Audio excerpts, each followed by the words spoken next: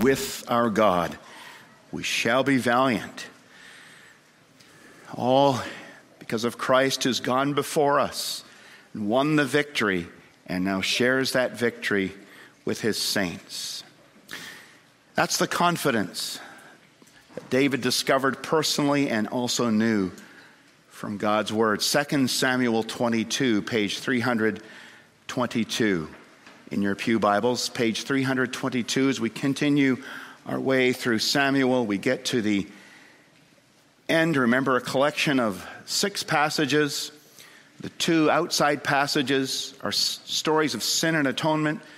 The 2 middle passages, list of warriors and wars, military records, and then the 2 inside stories, songs of victory. So we're in that first inside story, David's song of victory. 322, 2 Samuel 22. And David spoke to the Lord the words of this song on the day when the Lord delivered him from the hand of all his enemies and from the hand of Saul.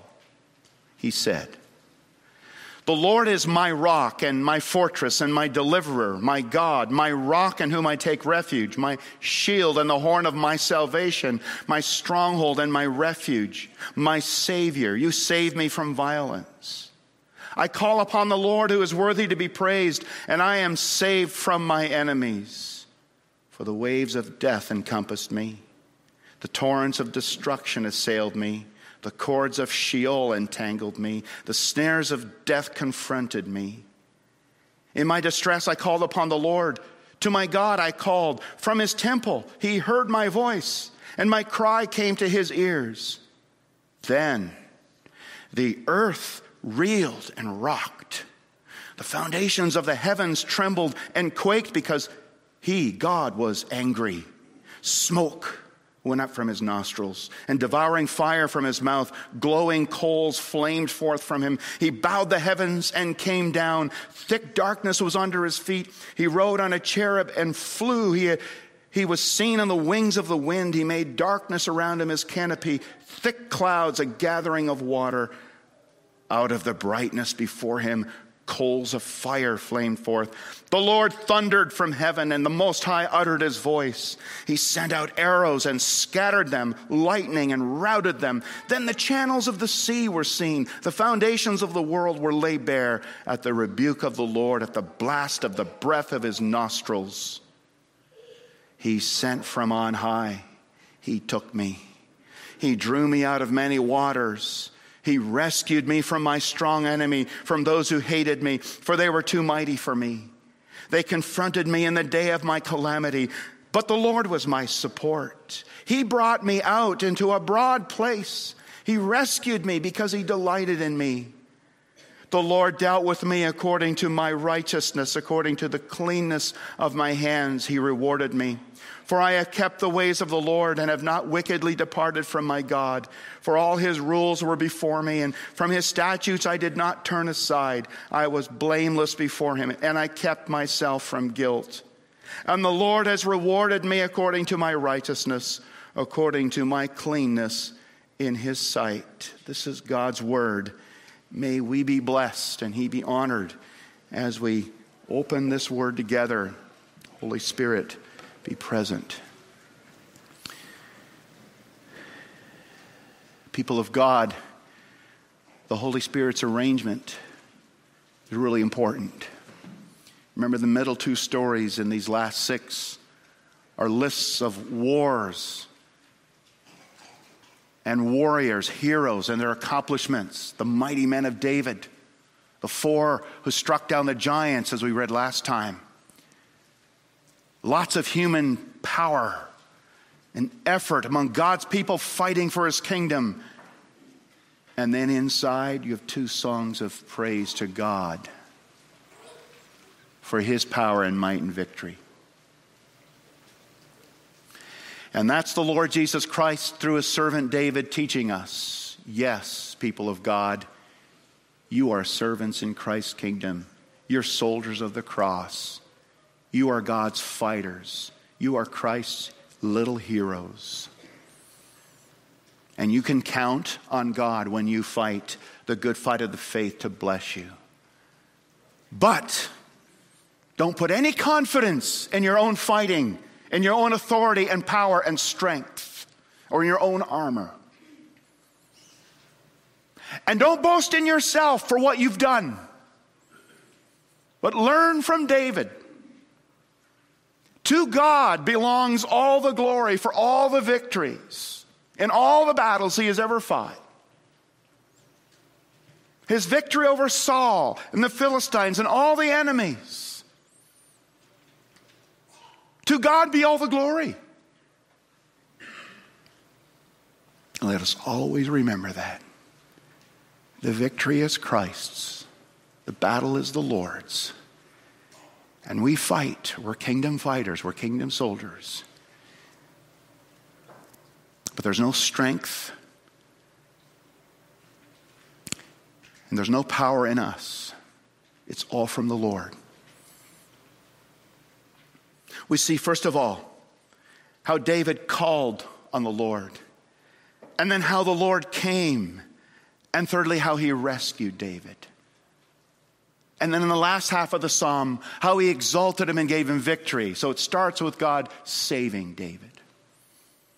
And not just once, many times. For he was confronted with death over and over. As David one time said to Jonathan, I tell you the truth, there's just one step between me and death. Well, that's the way his whole life really was. And ours. So first, David called. These words of 2 Samuel 22 are also recorded in Psalm 18. You'll see there's almost no variation between these two. When did David speak or sing or write this song? It says in verse 1, after the Lord delivered David from the hand of all his enemies and from the hand of David, or from the hand of Saul. Now that covers a lot of battles, a lot of strength and a lot of victories from David. Saul has slain his thousands, David his tens of thousands. But when it's all over, David looks back on it all. His many troubles and battles and victories. And what does he say? What does he say? What does he speak to the Lord? And then the Lord writes down and speaks to us to remind us. What is David? It says, speak to the Lord. Thank you, God. That's the final word of David's reign, his whole reign. Thank you, God. This is your doing. It's your power. It's your grace. It's your goodness. It's your love to me and to Israel. It's your strength. It's your victory. It's like watching a movie, watching the movie of David's life. And at the end, the credits scroll down. And there's one name, God. That's it. God. And really you see the title of the psalm in the first two verses. The Lord is my rock and my fortress and my deliverer, my God, my rock in whom I take refuge, my shield, the horn of my salvation, my stronghold, my refuge, my Savior. You save me from violence. That's just the title. A long title for a psalm. And 11 times he uses I, me, and my. You would say, well, that's sort of man-centered. David's talking about himself. Oh, no. It's covenantal language. He's talking about himself in relation to his God. I belong to my faithful Savior, Jesus Christ. He's my refuge, my comfort. I'm not my own. This is glory to God. All these I, me. See, there's a way to say I, me, and my, which is glory to me. There's a way to say I, me, and my, which is all glory to God. And that's what he does. My fortress. And then all these strong words to describe God. Rock, fortress, deliver. And every word in the Hebrew is a different one. In English, some of them are repeated, but they're all different. They're similar, But they all emphasize the unshakable safety that God is for those who call on him. I like the word horn, the horn of my salvation. Like an ox with big horns, goring its enemies, lifting him up and throwing him out of the arena. That's my God.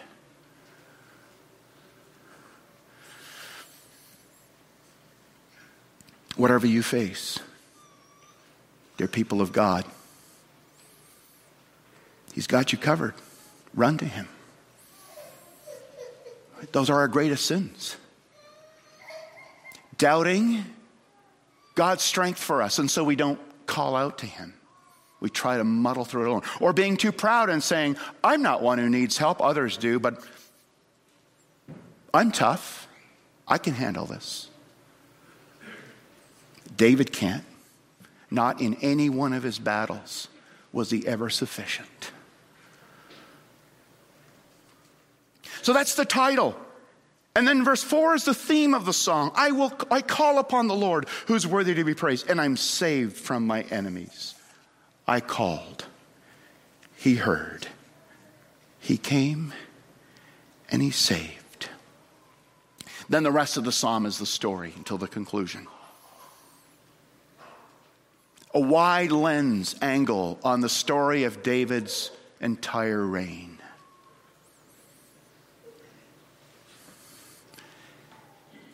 And in the verses that come, he cries from a place of deep anguish and trouble and need. Look at those verses. The waves of death encompassed me. The torrents of death assailed me. The cords of Sheol strangled or entangled me. The snares of death confronted me. Troubles just roll over him. Trouble after trouble after trouble, like the previous passage. And there was war again, and there was war again, and there was war again. Sometimes he feels like he's drowning in water, and he can't get his breath. Sometimes he feels like there's a death cord, like a noose, strangling him, and he's about ready to choke and die. Sometimes he feels like he's caught in a snare. That's the third image there. Whose jaws have grabbed his whole life and he can't get out and he's going to die. This is David in crisis and panic and fear and desperation.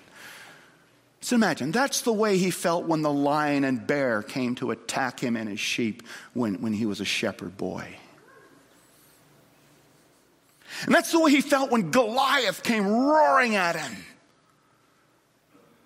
And when Saul was angry and threw his spear at him.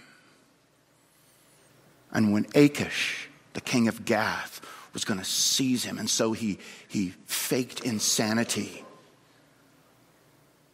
Or when his own men threatened to stone him. Remember when the Amalekites came and took all their wives and children? They were going to stone him. That's the way he felt. Or when he sinned against Bathsheba and Uriah, and Nathan came to visit him, and his whole successful world came crashing in upon him. And he thought, I am dead. It's over.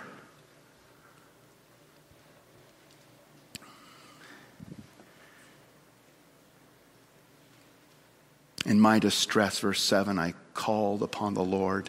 To my God I called.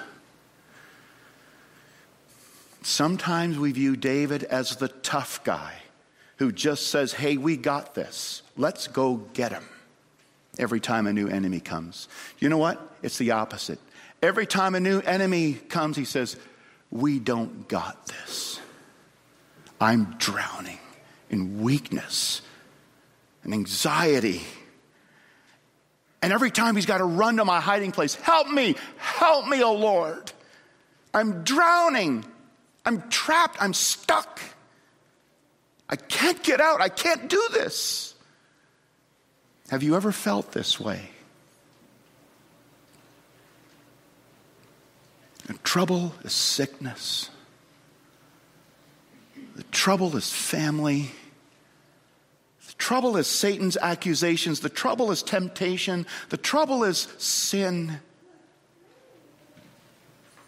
The trouble is the persecution of the world.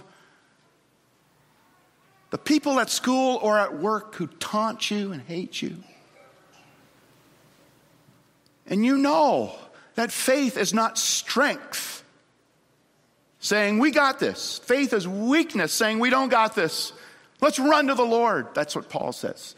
And then when I'm weak, that's when I'm strong.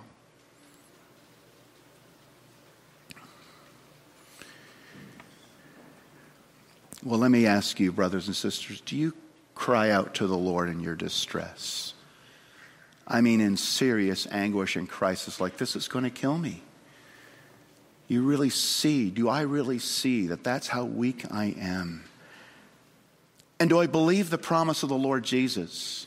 Come to me, all you who are weary and burdened, I will give you rest. Do we come to him? Maybe you've never come to him. And you don't know the Lord Jesus in a personal way at all.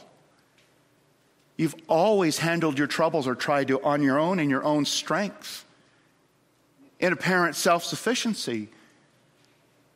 Or maybe you're stuck in a spot right now where you've not been crying out because it's just the trouble is so disturbing you don't even know what to say. Cry out. Call upon the Lord. He will save you from your enemies. Because when you're weak, that's when you're strong. And that's what we see secondly. God came. As Jamie Soule sings, Jesus to the rescue. You read that in the next verse. From his temple, he heard my voice. My cry came to his ears. Imagine that. No matter where you call to God from in faith. Maybe it's calling to his tabernacle on earth. Or maybe to his headquarters in heaven. Your cry will find its way to God's ears. Be assured of it. Not because your cry is so perfectly stated or so loud, but because God's ears are so good and his heart is so loving. To all who call on him sincerely in their time of need. My cry came to his ears. Your cry, brothers and sisters, whether it's a soft whimper or a loud shout, it's not out into the nowhere.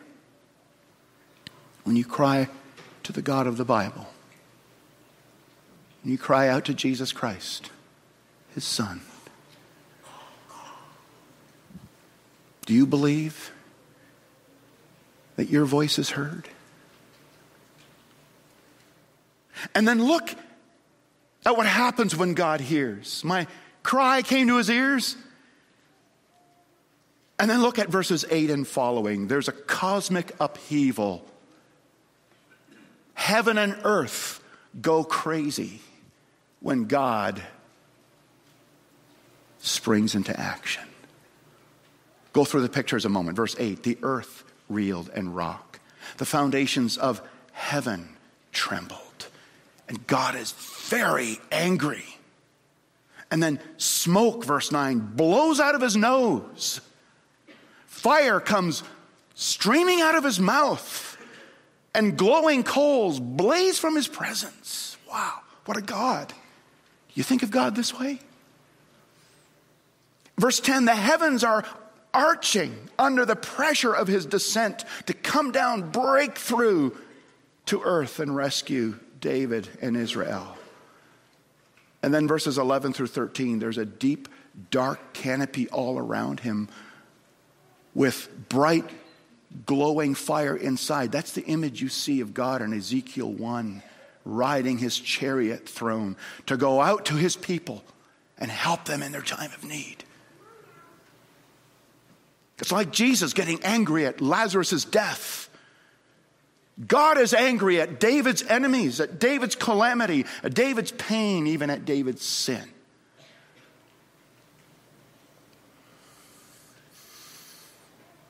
Verses 14 and 15, from his presence come thunder, lightning bolts shoot out like arrows from his presence at his enemies and scatter them. And verse 16, the blast of the breath of his nostrils creates a hurricane wind that moves the water of the sea and exposes the bottom of the oceans.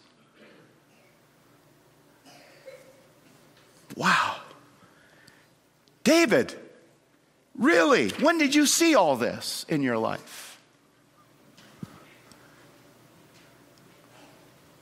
Well, he saw it all. Every time he called on God. But this is from heaven's perspective. From earth's perspective, he faced Goliath. He called on the name of the Lord. I come to you in the name of the Lord. And God directed that little pebble into his forehead and dropped the giant. From earth's perspective, that's all what was happening. Or when Saul threw the spear and David eluded him. From earth's perspective, it looked like, hey, David's pretty quick. But from heaven's perspective, God is thundering from heaven, saying to the arrow, go off target, miss him. Saying to David, duck that way, and sparing him. Or when Nabal is angry at David, right? And he's going to gather his army and destroy him. Then out comes Abigail with gifts of food and drink. What a mercy of God. From heaven's perspective, it's just a lady coming with food. Or from earth's perspective. But from heaven's perspective, smoke is coming out of God's nostrils. Lightning bolts are coming out of his presence against Nabal. You see, remember the servant of Elisha at Dothan? When all the Sumerians were coming, thought they're going to destroy us. There's only two of us, Elisha and me. But then Elisha asked the Lord, open the servant's eyes so he can see. And he opened his eyes to what was happening from a heavenly perspective. And the horses and chariots of fire were surrounding Elisha and the servant. And that's the way it is. When you pray,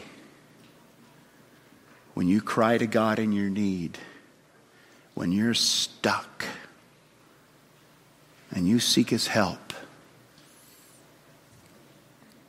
God gets very angry at what's troubling his people. And he rushes to your help and he shakes heaven and earth to do what he wants to do for your safety, your preservation, your salvation, and his glory and the coming of his kingdom. David can see it through the eyes of faith. And he looks back and says, you know, when I eluded that spear that Saul threw at me, I was looking at the direction, I was looking where his hand was. And maybe I even thought afterward, good move, Davy. But whatever he thought at that time, he sees it clearly now. God was thundering from heaven. Thank you, Lord. All praise be to God. It's no different today. This God you meet here in 2 Samuel 22, he shows up again in Revelation 1. The picture of the Lord Jesus Christ standing among the lampstands. Do you remember what he looks like? His eyes are like a flame of fire. his feet like glowing bronze, his voice thundering like Niagara Falls, a sharp sword coming out of his mouth. He's ready. He's fighting for his people, and sometimes he's fighting against us for our good to bring us to repentance. But he's fighting. We have a great Savior, and powerful and living. Some think God is inactive. He's not doing anything. He's passive. I can't see anything going on here. There's just a lady coming with food.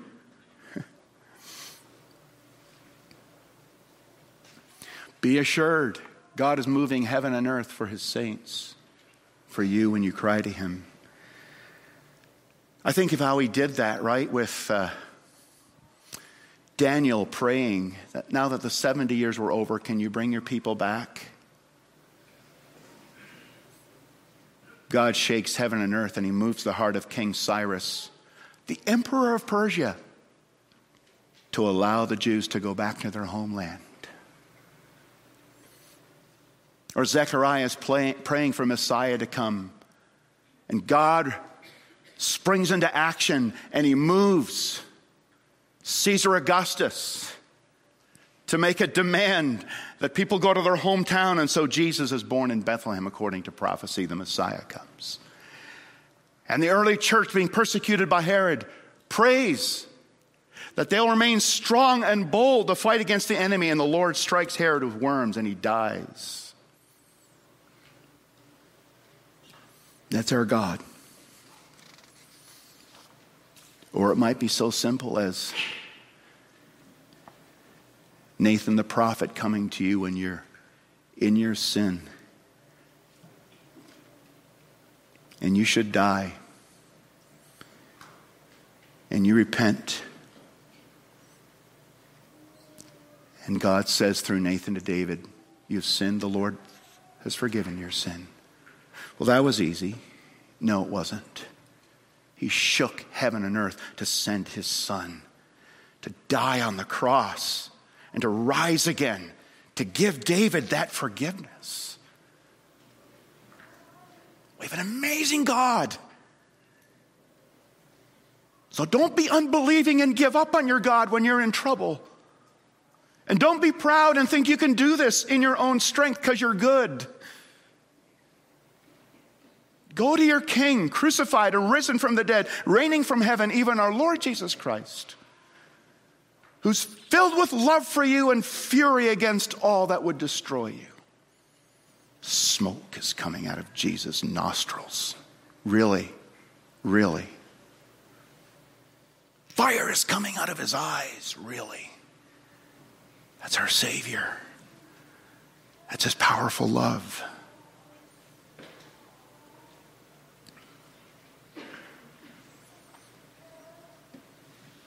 God is a storm.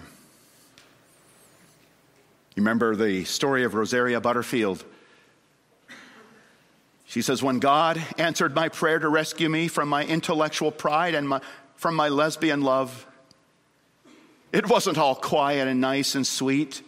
No, my conversion was a train wreck as God turned my life upside down to build me back up. What a God, what a Savior. Trust him. Call on him, whatever is killing you, whatever is destroying you, dragging down your life and making you stuck. Don't stay in it. Don't be so much in love with sin that you prefer that over rescue. Or don't be so angry with God that you prefer running away from him over running to him. Your cry will reach his ears. And then we see thirdly, he saved me. He sent from on high. Verse 17. He took me and he drew me out of many waters. You see that big hand coming down from heaven, scooping him out of the waters that he's drowning in. The word there is Moses. He Mosesed me. Moses means, right?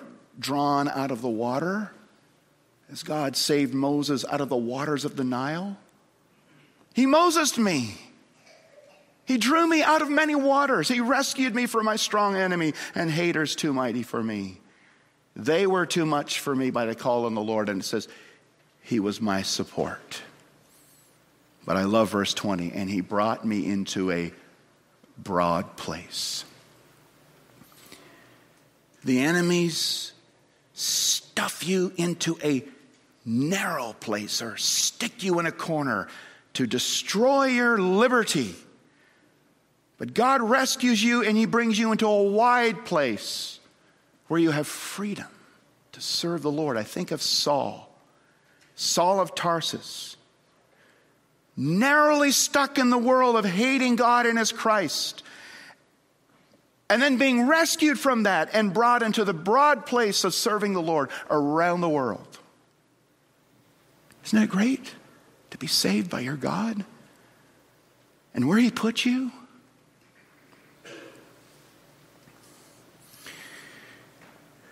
But why did he save David? Why did he hear him? Why did he rescue him? It says in verse 20, because he delighted in me. Why did God delight in you? Why did he take pleasure in you and love you, David?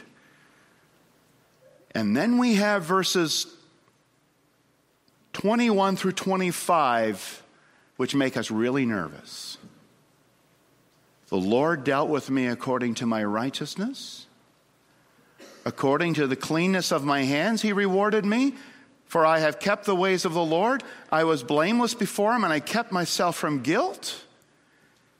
And then he repeats in 25 what he said in 21. The Lord has rewarded me according to my righteousness and according to my cleanness in your sight. The Lord heard me because I'm righteous. I'm blameless. My hands are clean. I've kept the ways of the Lord. David, are you kidding me? We have just read 10 chapters of junk from David's life. Well, some would say, well, this was written before all that. Doesn't matter. Because there was junk while he was fighting Saul and while he was fighting the Philistines. Think about multiple wives. Think about fleeing to Gath when he shouldn't have. Think about rising up against Nabal when he shouldn't have. Plus, the Holy Spirit chose to put this at the end of the story of David, to say this reflects really his whole reign. David, are you kidding me? Cleanness of your hands? Don't you got blood on your hands? You murdered Uriah to cover your adultery with Bathsheba. And you neglected to deal with Amnon when he raped his sister Tamar. What is this? Well, as one author says, this isn't strange doctrine. This is mainstream Christian biblical doctrine. What does James say in the New Testament? James 5, you know it. The fervent prayers of a what? A righteous man is powerful and effective.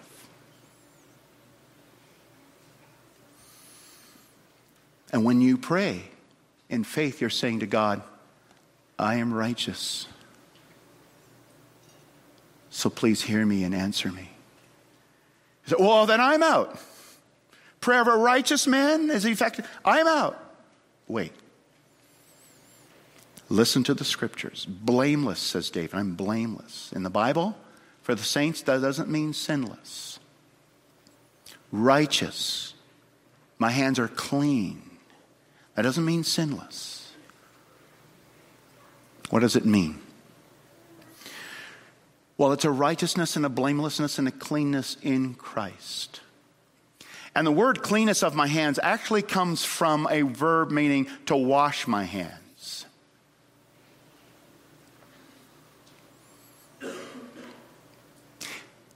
The blood on his hands from Uriah have been washed in the blood of Christ. And we read of that in Psalm 51, wash me and I'll be whiter than snow. That's what a righteous man is. not a sinless man, but a sinner who flees to the Lord Jesus Christ, repenting of his sin, looking to be forgiven by God in Christ, and then committing his life to following Christ. And then when you fall from that commitment, you flee again to the Lord Jesus Christ in repentance. You look for, that is the blameless life.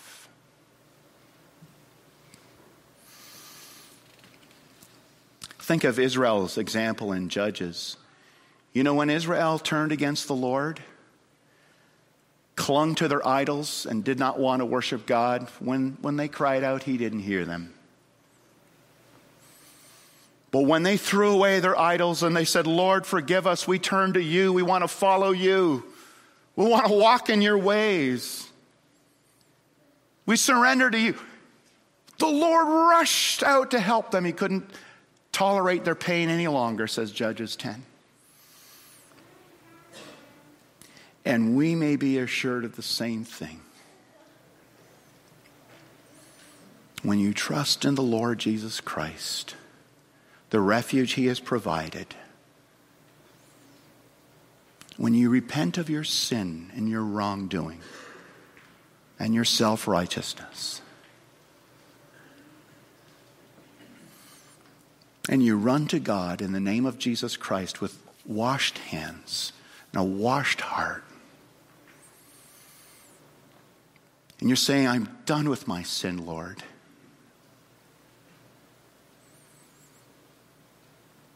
He delights in you.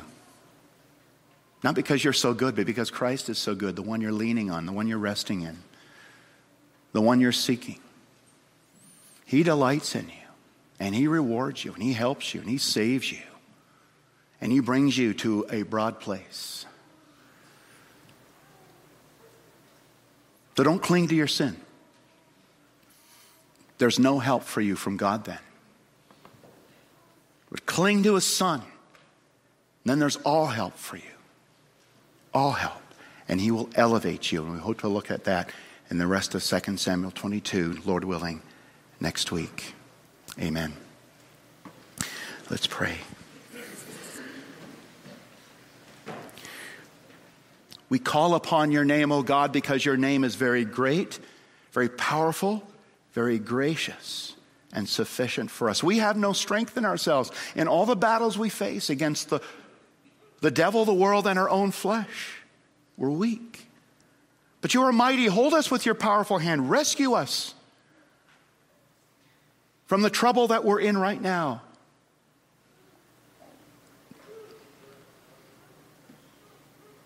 Bring us to a spacious place, to the true freedom and joy and life of the Christian. And then help us to enjoy that. Lord, we pray that you will come to us in our need and strengthen us for your service. In Jesus' name, amen.